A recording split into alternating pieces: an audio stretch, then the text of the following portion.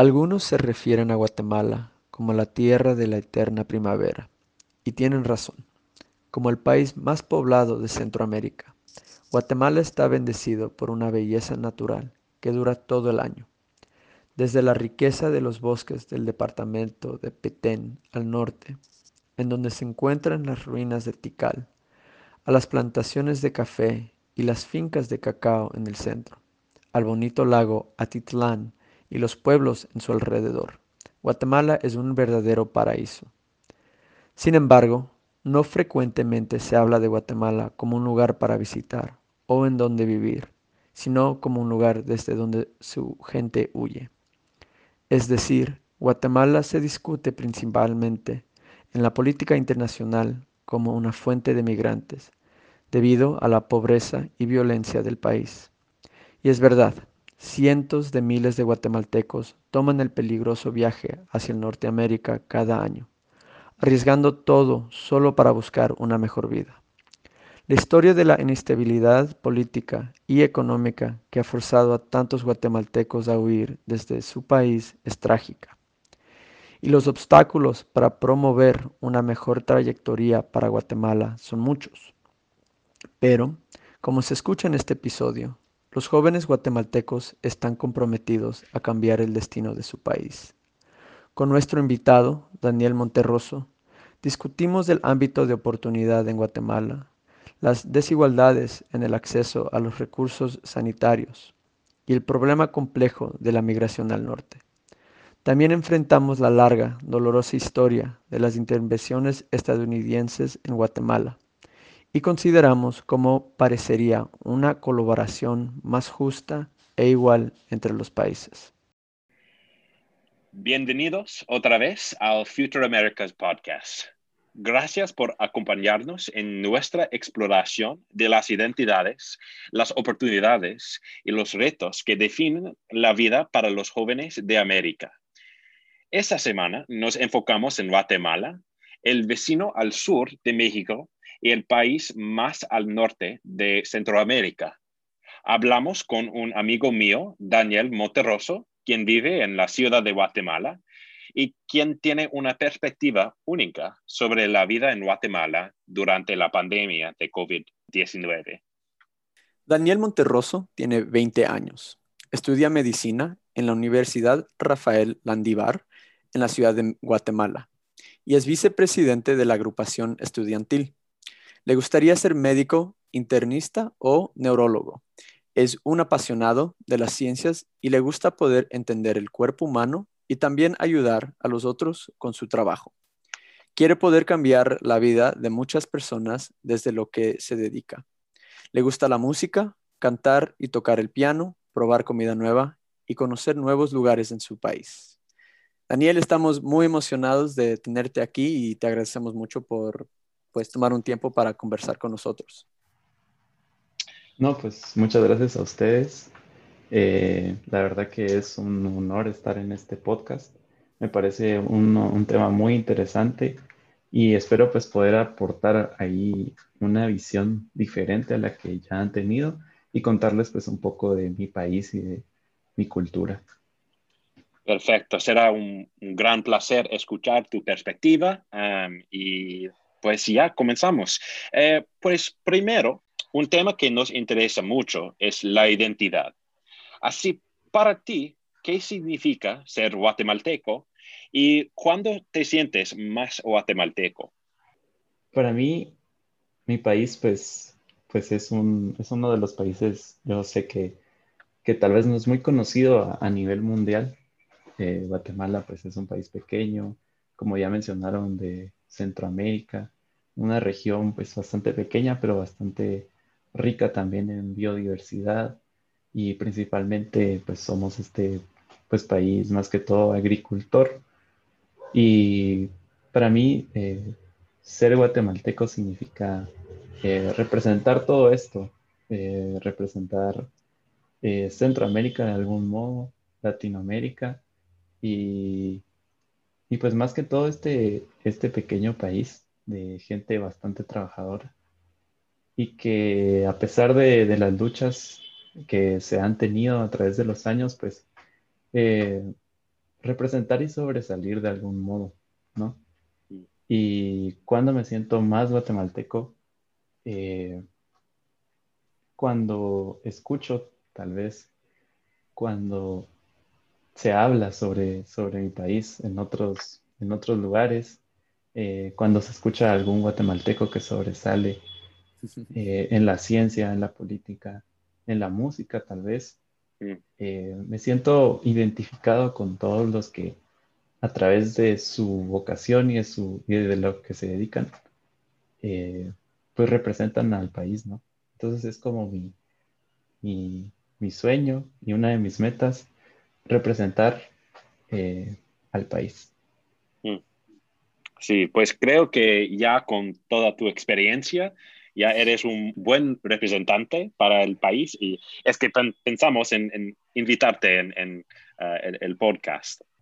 Sí, sí, muchas gracias, muchas gracias. Por eso me emociona bastante, pues compartirles un poco, ¿no? Porque todo el hecho de representar y que se conozca un poco más, porque tal vez a veces, bueno, Estados Unidos, México, pues sí, sí se escucha, pero tal vez en otros países como tal vez Sudamérica, que incluso yo, pues Mm. yo tampoco conozco mucho de allá, ¿no? Pues de verdad, yo estaba viendo nuestras estadísticas sobre nuestra audiencia y Ok. tenemos, creo, una persona en Inglaterra que nos escucha. Así, por eso vamos a ampliar Wow. la reputación de Guatemala en todo el mundo. Y pienso que obviamente Tima ha tomado, hemos tocado un tema muy importante, ¿no? Que es la representación de Guatemala a nivel internacional, ¿no? Y no solo Guatemala, pero la región en donde está, especialmente en Centroamérica, ¿no? Entonces, nosotros sabemos que en los medios y la política se habla mucho de Centroamérica más como un bloque y no tanto como los países individualmente. ¿Tú crees que hay una identidad o una experiencia centroamericana que incluye, digamos, a los tres países que están en esa región? Ok, sí. Quisiera abordarlo también desde un contexto un poco histórico y cultural, Ujú. que aquí en Centroamérica está una región llamada Mesoamérica, que no incluye específicamente los 5 o 6 países de Centroamérica, sino que incluye también un poco desde la península de Yucatán, México, hasta más o menos Honduras y un poco parte de El Salvador. En esta región, Mesoamérica, fue donde se asentaron la civilización maya y pues tuvieron su apogeo, ¿no? Principalmente en México y en Guatemala. Eh, pues también ahí en Honduras, que es nuestro país vecino. Y yo siento que este pues contexto histórico que nos une con estos países, pues sí ha creado pues una identidad de ser esta región maya, ¿no? En Mm. la que compartimos, eh, pues compartimos creencias, cultura, tradiciones. Muchas tradiciones pues se comparten con México, con El Salvador, con Honduras. Tenemos comidas típicas muy similares. Ujú. Luego está pues sí, la similitud política Mm. y económica, porque como les mencioné, Mm. Centroamérica es un área bastante conocida por su producción agricultura, eh, por sus bosques también, ¿no? Mm. Entonces, lo que vas a encontrar aquí en Centroamérica va a ser principalmente eso. El tipo de turismo igualmente son muchas áreas arqueológicas. Mm. Hay varias áreas arqueológicas. También el tipo de comida aquí, pues nos basamos bastante en el maíz, igualmente Mm. que en México. Maíz, frijoles, arroz. Va a ser la comida más común de Centroamérica. Mm. Sí. Sí. Y me parece súper interesante de lo que tú nos has anotado, ¿no? Que la unión, ¿no? De las experiencias no es tanto por país, pero por la cultura, ¿no? Que existe entre diferentes regiones y menos por las fronteras que definen los países como México o Guatemala o Nicaragua o Honduras. Um, pero obviamente también las fronteras son una realidad y no Sí. hay cómo evitarlas. Y mucha de la conversación es cuando dentro de los Estados Unidos se enfoca bastante en la frontera de los Estados Unidos y México. Pero no mucha gente sabe sobre la situación entre la frontera México y Guatemala, que también ha desarrollado un carácter un poco conflictivo en los últimos años. Tú reconociendo, ¿no? Esas identidades que unifican Guatemala con la parte sur de México y también la frontera que existe, ¿cómo tú dirías que la relación de México-Guatemala está yendo en este momento? Sí, como lo mencionaste, es un área bastante conflictiva, no solo para Guatemala, sino para Centroamérica, porque eh, han habido recientes movilizaciones de migrantes de El Salvador, Honduras y Guatemala hacia los Estados Unidos, ¿no? Y es aquí en la frontera México-Guatemala donde más se da la movilización de eh, fuerzas militares por parte del gobierno de Guatemala y también de México para evitar este paso, porque eh, tengo entendido que sí es como, no diría por orden, pero sí por el gobierno mexicano, pues sí dice que está prohibido y que sí ha movido bastante la fuerza policial y militar para detener esta movilización. Entonces, pues sí es bastante complicada esa situación.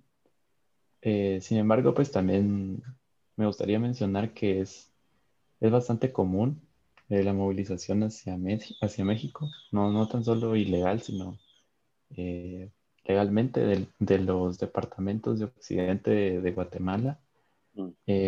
Debido a esta similitud que yo les estaba mencionando, también el estado de Chiapas es bastante común en el turismo guatemalteco y se Ujú. escucha bastante que para allá se va a comprar ropa, a comprar comida que tal vez no se encuentra aquí. Sí. Igualmente, pues el territorio del occidente de Guatemala, que es el que colinda con México, eh, es de los más pobres del país. Entonces, pues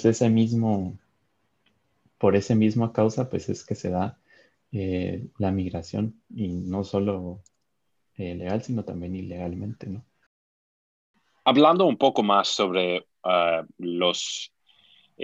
relación entre los países y enfocándonos en un tema muy conflictivo, quiero preguntar sobre um, en, en México hay una comida que se llama pipián y es un tipo de mole, pero en Guatemala hay una comida que se llama pepián. Así, Sí. quiero preguntarte cómo son diferentes y um, cuál es el mejor. Mencionó la, En tu opinión objetiva.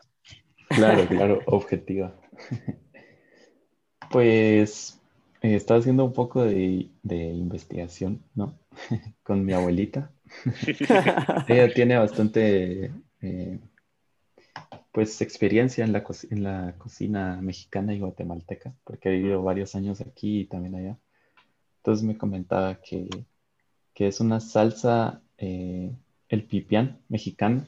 Es una salsa a base de pepitas de calabaza, tostadas y molidas, y se utiliza con una carne de ave, puede ser pollo, gallina, y se acompaña de carne de cerdo, res o conejo. Y sí, como lo mencionabas, es bastante común, igual que el mole, lo venden en algún polvo para poder hacerlo. Eh, por el contrario, el pepián, que es la comida de Guatemala, eh, se trata más de un guiso de varios chiles y de tomates, de diferentes variedades. Entonces queda más como una salsa café rojiza, Ujú. eh, con un sabor un poco más ahumado o a chile, Mm, pero no chile picante, sino un chile de diferente variedad, mm. chile guaque. Entonces, pues son parecidos, eh, sin embargo, sus ingredientes clave, pues sí son diferentes, ¿no?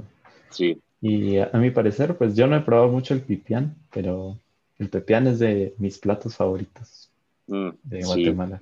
Yo he probado los dos y tengo que decir que pues el pipián es mi favorito, pero solamente he probado el pepián una vez, así necesitamos más datos, Ok, más experiencia, pero, ah, claro.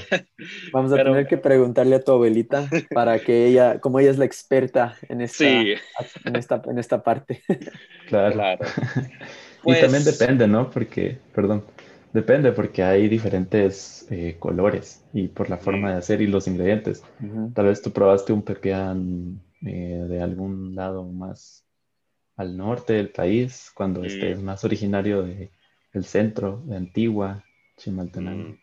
sí, pues tenemos que probar todos los pipianes y todos los pepianes y entonces Sí, decimos. sí. Pues hablando más sobre las relaciones exteriores de Guatemala, pues mencionaste el problema de la migración.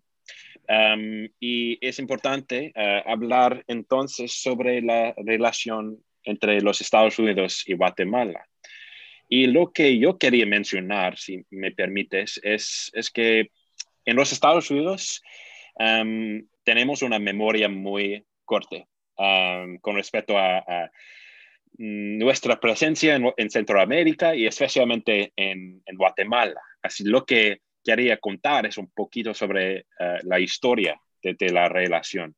Así, al comienzo del siglo XX, Guatemala estaba gobernado por dictadores quienes contaron con el apoyo de los Estados Unidos, pero también con el United Fruit Company, quien fue una empresa de exportación de los plátanos o los bananas.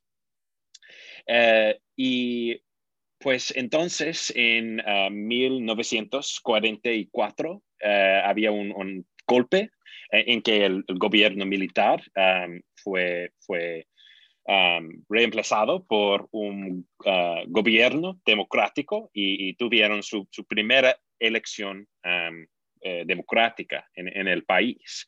Y entonces el nuevo gobierno quería cambiar las reglas, especialmente sobre la tierra y los impuestos y con un gran efecto sobre el United Fruit Company, porque el United Fruit Company había tenido muchas reglas especiales por los dictadores sobre que no tenían que pagar impuestos y pudieron pagar sueldos muy bajos. Y entonces, cuando el gobierno los presidentes Juan José Arevalo y entonces Jacobo Arbenz querían cambiar las reglas en una reforma muy necesitada, de verdad, fue recomendado por el World Bank. Eh, el United Fruit Company se enojó y entonces comenzó una campaña para persuadir al gobierno de los Estados Unidos que el gobierno del Jacobo Arbenz fue comunista, aunque no fuera la verdad. Y entonces, en 1954, los Estados Unidos y de verdad el Central Intelligence Agency hizo un golpe en contra del Jacobo Arbenz y entonces se lo reemplazó por un dictador, quien se llama Carlos Castillo Armas. Y entonces, las próximas 30 años, eh, tuvieron muchos conflictos y muchas guerras en contra de los dictadores, quienes tuvieron el apoyo de los Estados Unidos. y grupos rebeldes de varios tipos. Y ese conflicto costó muchas vidas, y especialmente muchas vidas en la comunidad maya, las vidas indígenas. Y creo que eso es contexto importante para entender el problema de la migración, porque la falta de estabilidad en Guatemala es un resultado de esa intervención. Y creo que no estamos, no mencionamos eso suficientemente. Queremos dar la culpabilidad a Guatemala y sus líderes en vez de aceptar nuestra responsabilidad. Así, con esa historia, quiero preguntarte sobre la relación entre nuestros países. ¿Qué quieres que la gente de los Estados Unidos sepa sobre Guatemala? Pues sí, así como lo mencionaste, pues esa es una parte de la historia muy, muy importante y que sigue afectando hoy en día a nuestro país, nuestra política.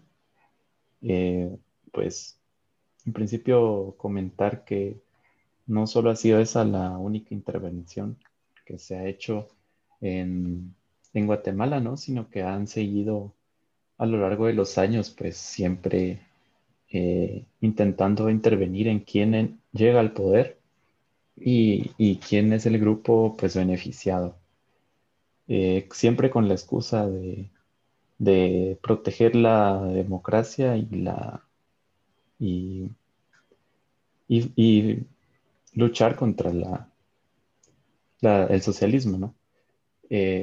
Entonces siento que sí hay muchos aspectos en los que se ve reflejado esa mano del gobierno estadounidense que sí nos llega a afectar como sociedad. Eh, lo más reciente, pues, ha sido un cambio de gobierno que tampoco nos favorece y que en el gobierno de Trump, pues, se reafirmó y, y se dejó de luchar contra este pacto que se sabía muy bien que pues era corrupto y que ha estado afectando tanto a nuestro gobierno.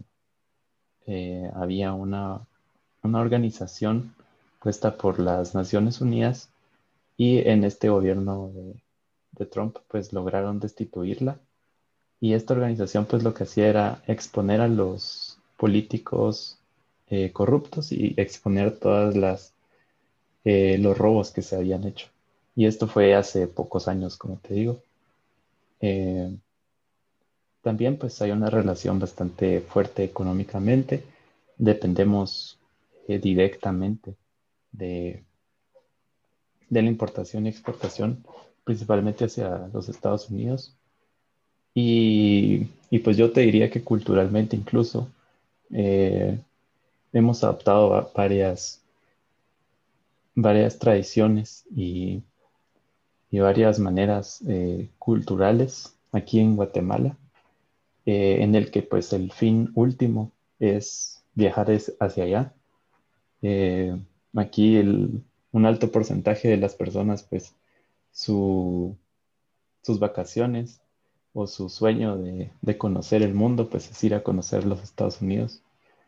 Entonces pues quiera que no, somos un país cercano geográficamente y esto ha influido en que eh, pues seamos en cierta manera usados, bueno, esa es una palabra un poco fuerte, pero sí, sí hemos sido muy influidos por parte de, de este país, ¿no? Y eso es lo que principalmente siento yo que se refleja. Sí, gracias por esa perspectiva.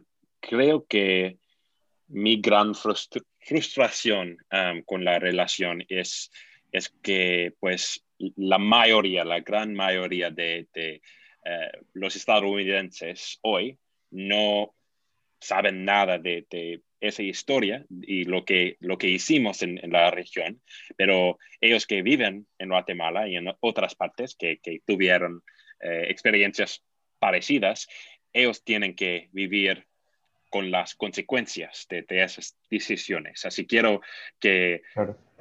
reconozcamos la historia y entonces actuar entonces con respeto, más respeto que tuvimos en el pasado. Para ellos que quieren aprender más de la relación entre los Estados Unidos y Guatemala, les recomiendo el libro Bitter Fruit by Stephen Schlesinger y Stephen Kinzer. Sobre el golpe de los Estados Unidos en Guatemala. Mm, es muy, muy impactante ese libro. Sí, claro, y no solo en Guatemala ha sido este impacto, sino en varios países de Centroamérica que también han tenido conflictos armados internos en los que pues ha costado pues varias y hasta ahora se están viendo las consecuencias de, de varias decisiones que se tomaron y pues que se siguen tomando, ¿no? Definitivamente, o sea, sobre todo creo que esto se relaciona bastante con el tema que las experiencias en la región unifican a las personas más que las fronteras que existen entre los países, por, por esa misma razón, ¿no? Que muchos países en Centroamérica han vivido estas experiencias similares y de cierta forma unifica a la gente en la región más de una manera que capaz no se experimenta en diferentes países, ¿no? En diferentes regiones. Pero también otro tema bastante importante para nosotros y para nuestra audiencia es las oportunidades que existen en Guatemala. Entonces tú, obviamente siendo un estudiante y viviendo en la ciudad de Guatemala, ¿tú cómo percibes las oportunidades que están abiertas para los jóvenes particularmente, ¿no? Los jóvenes guatemaltecos. Y, o sea, pensando en el campo laboral, pero también en el campo académico. Ok, con relación a las oportunidades en el campo académico, pues eh, somos un país pues eh, mayormente pobre en el que las oportunidades están centradas más que todo en las grandes ciudades. Tenemos, les podría decir que dos principales en las que están concentradas pues todos los campus universitarios. Ujú. Eh, y pues las oportunidades no son muchas de acceder a un estudio universitario superior. Eh, Están las estadísticas en un 3 o 5% de los graduados del colegio llegan a la universidad y un Wow, porcentaje menor se gradúa con algún grado de licenciatura. wow. Entonces, siento que los privilegiados que logramos estudiar en universidad somos pocos. Eh, Luego está el nivel de educación. Tenemos una universidad pública, estatal, pero es autónoma. Eh, Esta pues brinda muy buena educación. Es de las más viejas y reconocidas a nivel latinoamericano, te podría decir. Eh, si no me equivoco, es la primera centroamericana. Eh, y luego pues tenemos varias universidades privadas, que es donde se encuentra la mayor parte de- de los estudiantes, que brindan igualmente pues una buena educación, sin embargo no están al nivel pues de otras universidades internacionales, por ejemplo, eh, UNAM en México o cualquiera de los Estados Unidos. En ese sentido, pues siento que sí somos un país que aún está en esa vía de desarrollo hacia mayores oportunidades académicas y en el campo laboral, más que todo en la población, como les decía, más pobre, pues sí se da que desde muy pequeños se inician con el trabajo Igualmente, pues se da mucho trabajo informal. No hay muchas posibilidades de acceder a un trabajo bien pagado, por lo mismo de que no hay acceso a estudios, entonces no pueden acceder a un trabajo, ¿no? Entonces, pues la mayoría en el interior del país se, se queda trabajando en sus propias fincas. Eso se da mucho, o los que no, pues migran hacia la ciudad, donde se dan los trabajos, pues peor pagados, se podría decir.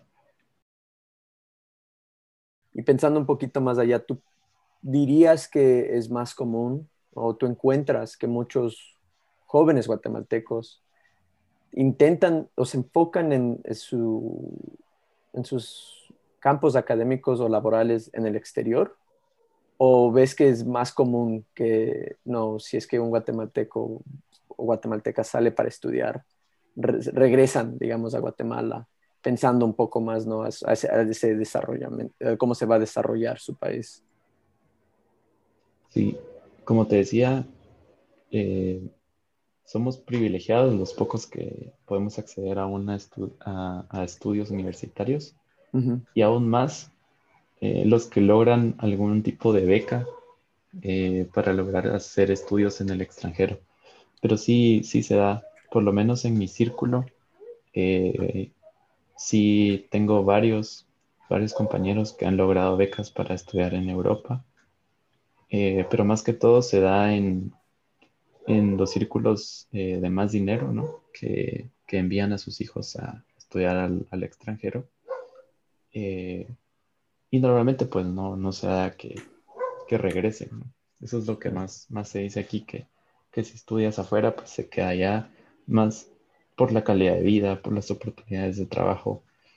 Entonces, sí, son poca la población que Ujú, logra pues viajar para estudiar. Sí. Y desafortunadamente me imagino que por la pandemia y por su impacto económico, las oportunidades para los guatemaltecos se han disminuido. Pues hablando un poco más, es un tema muy relacionado con la pobreza y la desigualdad, pero más en tu campo de experiencia directa. Pues eres un médico en desarrollo. ¿Y qué piensas sobre el acceso a los recursos de salud para los guatemaltecos? Sí, ese es otro campo donde se nota, ¿no? La desigualdad que tenemos en el país. Para contarles un poco de la organización del sistema de salud, pues tenemos siempre el sector público y el sector privado. En el sector público, está el Ministerio de Salud Pública y Asistencia Social, que trata de brindar atención y salud pública al 70% de la población más o menos, y tiene tres niveles de atención, desde puestos de salud en las comunidades hasta hospitales públicos en las principales ciudades. Mm. Luego está también el Instituto de Seguridad Social. Este pues ofrece cobertura más o menos al 20% de la población trabajadora que puede acceder a este seguro. Igualmente es con fondos públicos y está vinculado pues principalmente al empleo formal. Eh, y finalmente pues tenemos la sanidad militar, que ofrece un 0,5% a 1% de la población eh, sus servicios. Luego tenemos pues las instituciones privadas que buscan dar atención en salud a otro nivel. Ahí sí que si uno busca una atención de mejor calidad, tiene que acceder a un lugar privado, pero, pero el precio de estos lugares, pues como se podrán imaginar, es muy alto y atiende más o menos al 10% de la población Ujú. que puede permitirse acceder a uno de estos lugares privados. Em, Como les mencioné, el 70% de la población pues tiene que quedarse con la asistencia pública y esta pues no es de buena calidad. Tenemos pocos médicos y pocos personal de salud. Está mal distribuido por lo mismo del salario. Tenemos más o menos una proporción de que en la ciudad capital tenemos al 80% de los médicos, donde está un pequeño porcentaje de la población y la mayor parte de la población está en el interior del país, donde hay menos del 5% de doctores y de enfermeras. Entonces, tenemos eh, una proporción casi de 10 personas por cada médico, si no es que más, cuando debería ser al revés, ¿no?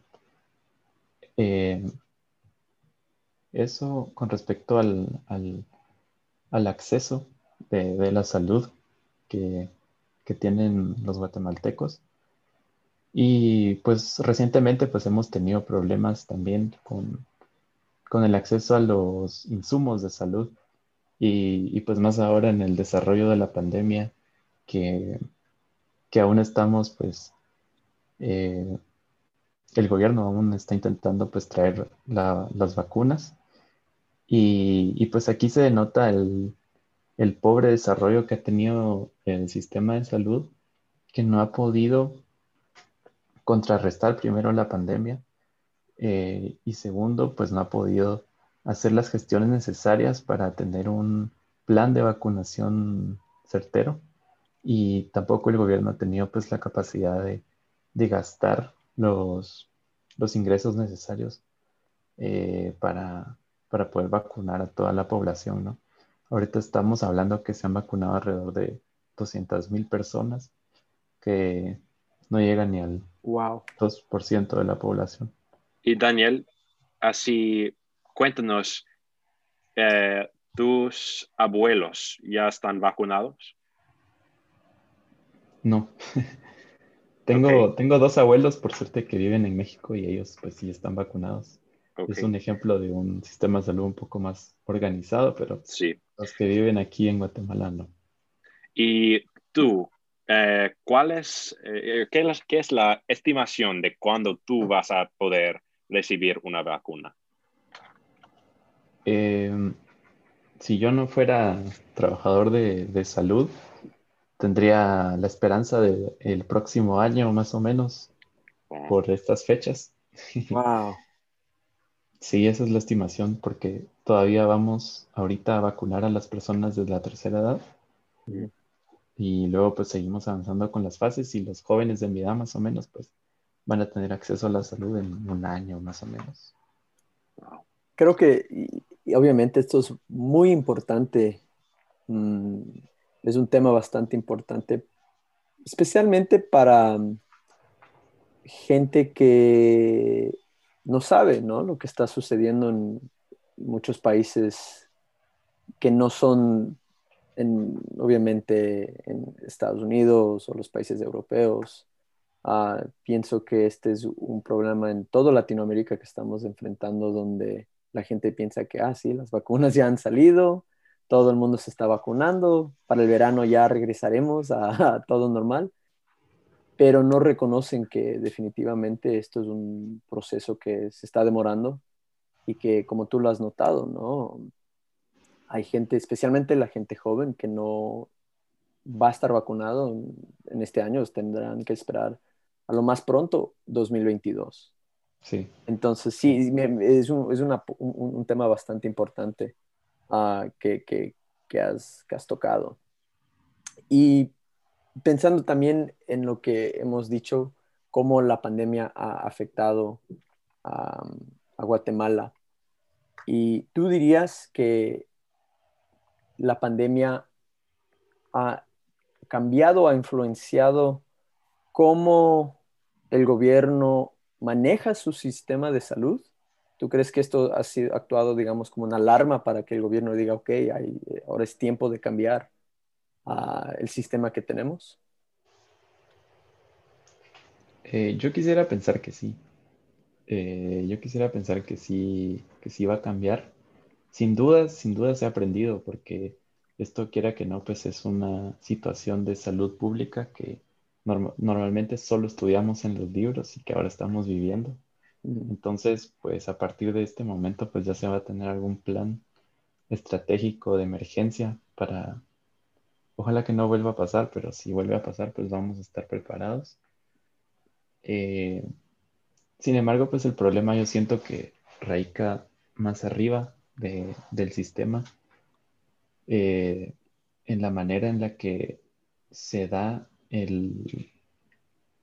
la organización de los recursos, porque este es un problema que viene ya de años y que ahora con la pandemia pues se ha denotado, se han notado las carencias que se tienen Ujú.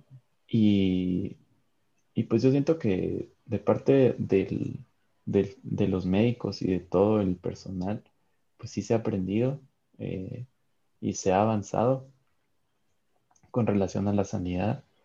Ujú. Sin embargo, pues yo creo que para que un cambio se dé realmente, tiene que venir desde arriba, desde el manejo de los recursos, para que sea más accesible.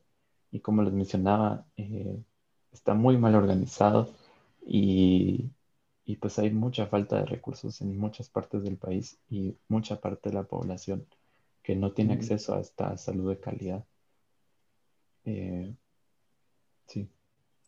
Y pensando ya cómo cómo ha afectado la pandemia, ¿no? A la perspectiva y cómo el gobierno va a manejar a su sistema de salud. ¿Tú cómo dirías que la pandemia ha influenciado tus planes para tu carrera como un médico? Pues yo la verdad que he tenido un poco de suerte porque los primeros 3 años, son muy poca de práctica con el paciente, sino que es Ujú. más, académico. Y entonces pues he tenido un poco de suerte con eso porque pues, a nivel virtual pues sí he podido seguir aprendiendo y seguir avanzando en mi carrera. Ujú. Y ya el otro año pues espero ir, ya al hospital todos los días. Y como te digo, pues ya espero tener la vacuna para el otro año que empieza más fuerte las prácticas. Y, y pues mis planes, yo creo que no han cambiado en gran manera. Sí, sí ha sido difícil seguir con la motivación de Dale. continuar. Pero yo creo que para todos, ¿no? Para todas las carreras ha sido un momento difícil. Mm. Definitivamente. Pues definitivamente que Guatemala, ¿no? Está muy afortunado y la gente está muy afortunada de saber que hay tantos jóvenes como tú, ¿no? Que se están enfocando en este campo y quieren desarrollar el sistema un poquito más allá para que sea más eficiente, para que puedan expandir el acceso, ¿no? que hemos notado para la mayoría del pueblo. Claro, sí. Y para continuar con ese tema de los jóvenes y qué impacto quieren tener en el país y para mejorar su futuro, em, ¿crees que ah, los jóvenes guatemaltecos sienten que tienen el poder de cambiar el país? Y podemos hablar de la política, pero también con otros campos como con el tuyo en la salud. Sí, yo creo que los jóvenes no saben que tienen el poder. Muchas veces el problema está en la ignorancia de los problemas y en vivir en un tipo de burbuja en el que no te afecta lo que el otro sufre mientras tú estés bien. Entonces, siento que si todos los jóvenes se informaran realmente de la situación y se unieran a manifestar a favor de sus derechos, como ya se ha dado, pero siento que necesitamos, más este poder y eh, este empoderamiento más bien de todos los jóvenes para poder empezar a hacer el cambio desde ya. Y pues desde mi contexto, yo te diría que sí, que todos nos estamos dando cuenta de las carencias de nuestro sistema y todos los que estamos estudiando medicina, pues es con ese objetivo de poder cuando estar ahí ya hacer el cambio, ¿no? Y entonces, para concluir nuestra discusión, tenemos que preguntar nuestra pregunta más intensa con eh, tiene que ver con el conflicto mayor de toda Latinoamérica y es ¿por qué la comida guatemalteca es el mejor en toda Latinoamérica? No, pero eso no hay discusión. No, son bromas. Pues me cuesta mucho defenderla porque, como les mencionaba, a mí me gusta mucho probar comida de todo el mundo, entonces me gusta mucho la comida mexicana, la comida eh, del Caribe, de todos lados del continente, pero yo Mm, creo que Guatemala tiene un poco de todo eso, mm. tiene influencias de muchos lugares, de todas las culturas, y pues que siempre te va a sorprender el plato que puedes tener. Mm, sí. Y Entonces, otra versión de esta pregunta, algo que vi durante mis viajes en Centroamérica y en México, que cada país tiene su propia tortilla. Y creo que las tortillas guatemaltecas son un poco más, no sé, gruesa o son más sí. como, para mí me parecieron los pancaques un poco.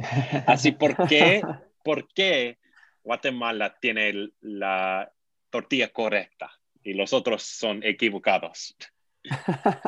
Sí, es que eso sí, eso sí no hay discusión. No, la tortilla de México es como para los tacos, ¿no? Es delgadita, eh, casi sin sabor.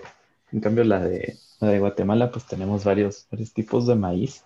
Incluso hay tortillas negras, tortillas amarillas, tortillas blancas. Y, y va con todo. Además que llena bastante y es muy sabroso.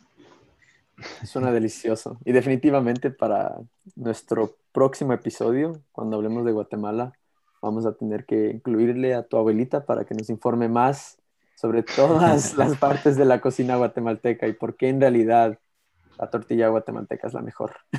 Claro, sí.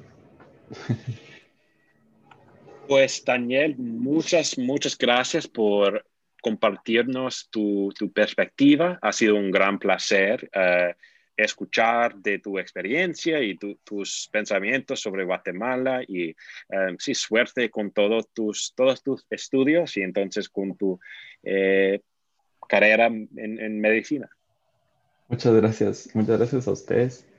Siento que estuvo bastante amena la charla y espero pues haberles ayudado un poco con lo que les vine a exponer hoy. Definitivamente, sin duda. Muchísimas gracias, Daniel.